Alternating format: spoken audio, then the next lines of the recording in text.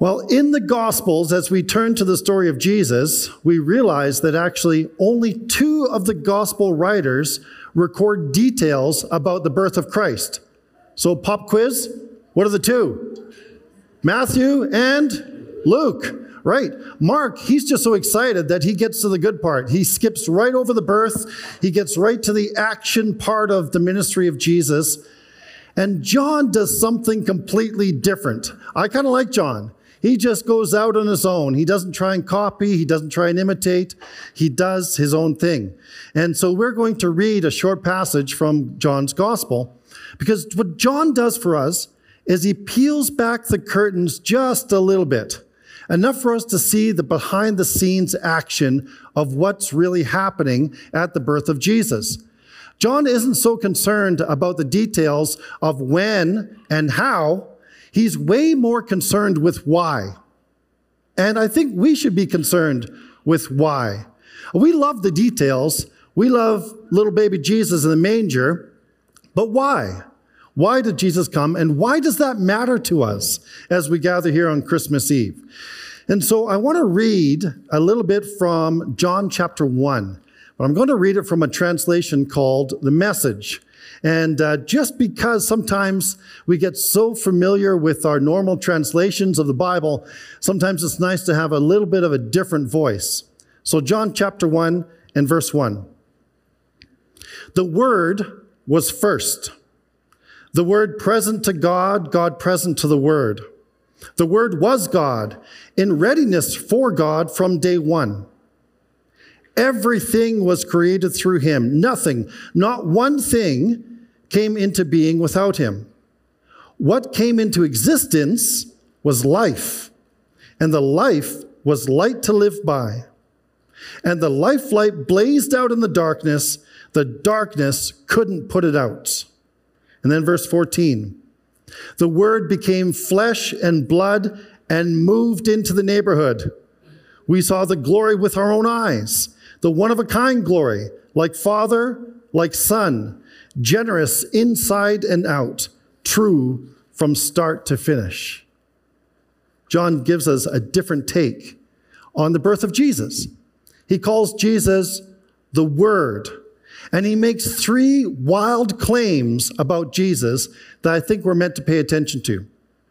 The first claim is this, that Jesus was present in the beginning. In the beginning of what? Well, the beginning of the beginning, the beginning of all things. John, the way he writes, immediately parallels Genesis 1:1, which says, in the beginning, God. And that's very intentional because we're meant to pick up on that. And his great claim is that Jesus was there in the beginning. In other words, the story of Jesus doesn't start with his birth. And if we want to understand Jesus, we need to expand our understanding of the story. The story of Christmas is much bigger than a manger in Bethlehem. And that's our invitation to engage in the scope of that story. The second claim that he makes that's really important is this. It's radical. Ready for it. You might know it already. But he claims that the Word, Jesus, is God. Is God. Colossians says something similar, that Jesus is the image of the invisible God. Hebrews says it even more specifically, that Jesus is the exact representation of God's being. He is the same, one in the same. The story of Christmas clarifies our understanding of Jesus and clarifies our understanding of God. In the Nicene Creed, some of you might have learned it as a kid or might have heard it. It says that Jesus is this, God of God, light of light, very God of very God. This is a wild claim that John is making, and that's what we celebrate at Christmas. I think sometimes we get confused or perplexed or troubled with our image of who God is. And that comes for a lot of reasons. Maybe we were hurt by the church or by an individual. Maybe we didn't have a good father figure in our life. Maybe we've read the Old Testament so much, we're a little bit confused what to do with some of those passages. Here's the invitation tonight.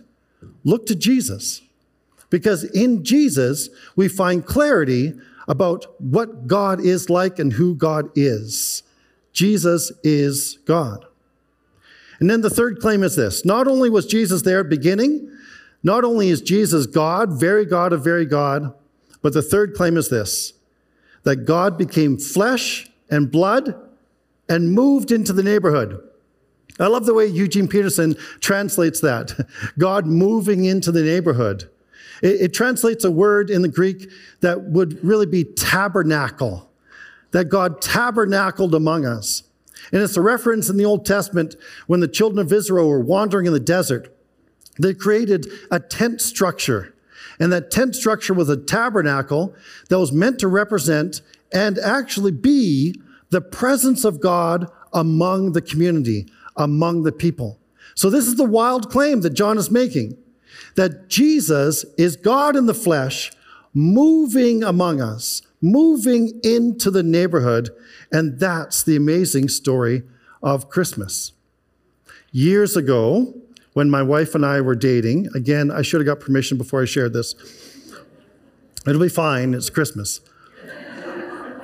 When Christy and I were dating, I think for about a year and a bit, we saw each other every single day. It's amazing she didn't get sick of me then. But I was making good money, so she stuck by me, right? Never. We saw each other every single day. And then she decided to do something just crazy.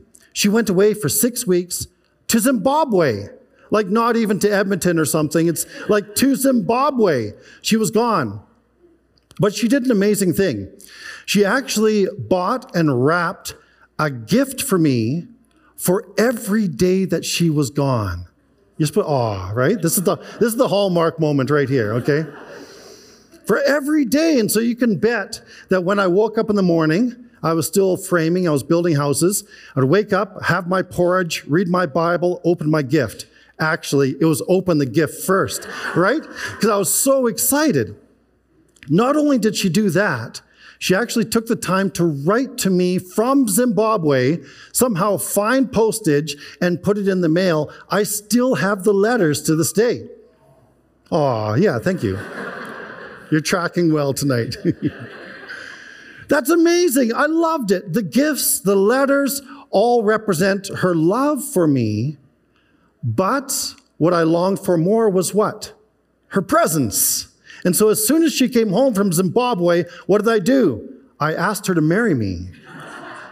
She said yes, by the way. It's a happy ending to the story.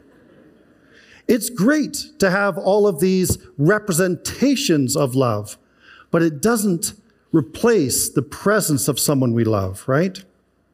The Bible says it like this, that in the past, God spoke through his prophets, but in these last days, he has spoken clearly and finally through his Son. Jesus is God in the flesh, moving into our neighborhood, moving into our community, moving into our world to tell us that God does not love us from a distance. That's the message of Christmas. God does not love us from a distance. He is present to our realities. He's present to our pain. He's present to our sorrow. He's present to our confusion. He's also present to our joy. And he's present to our celebrations.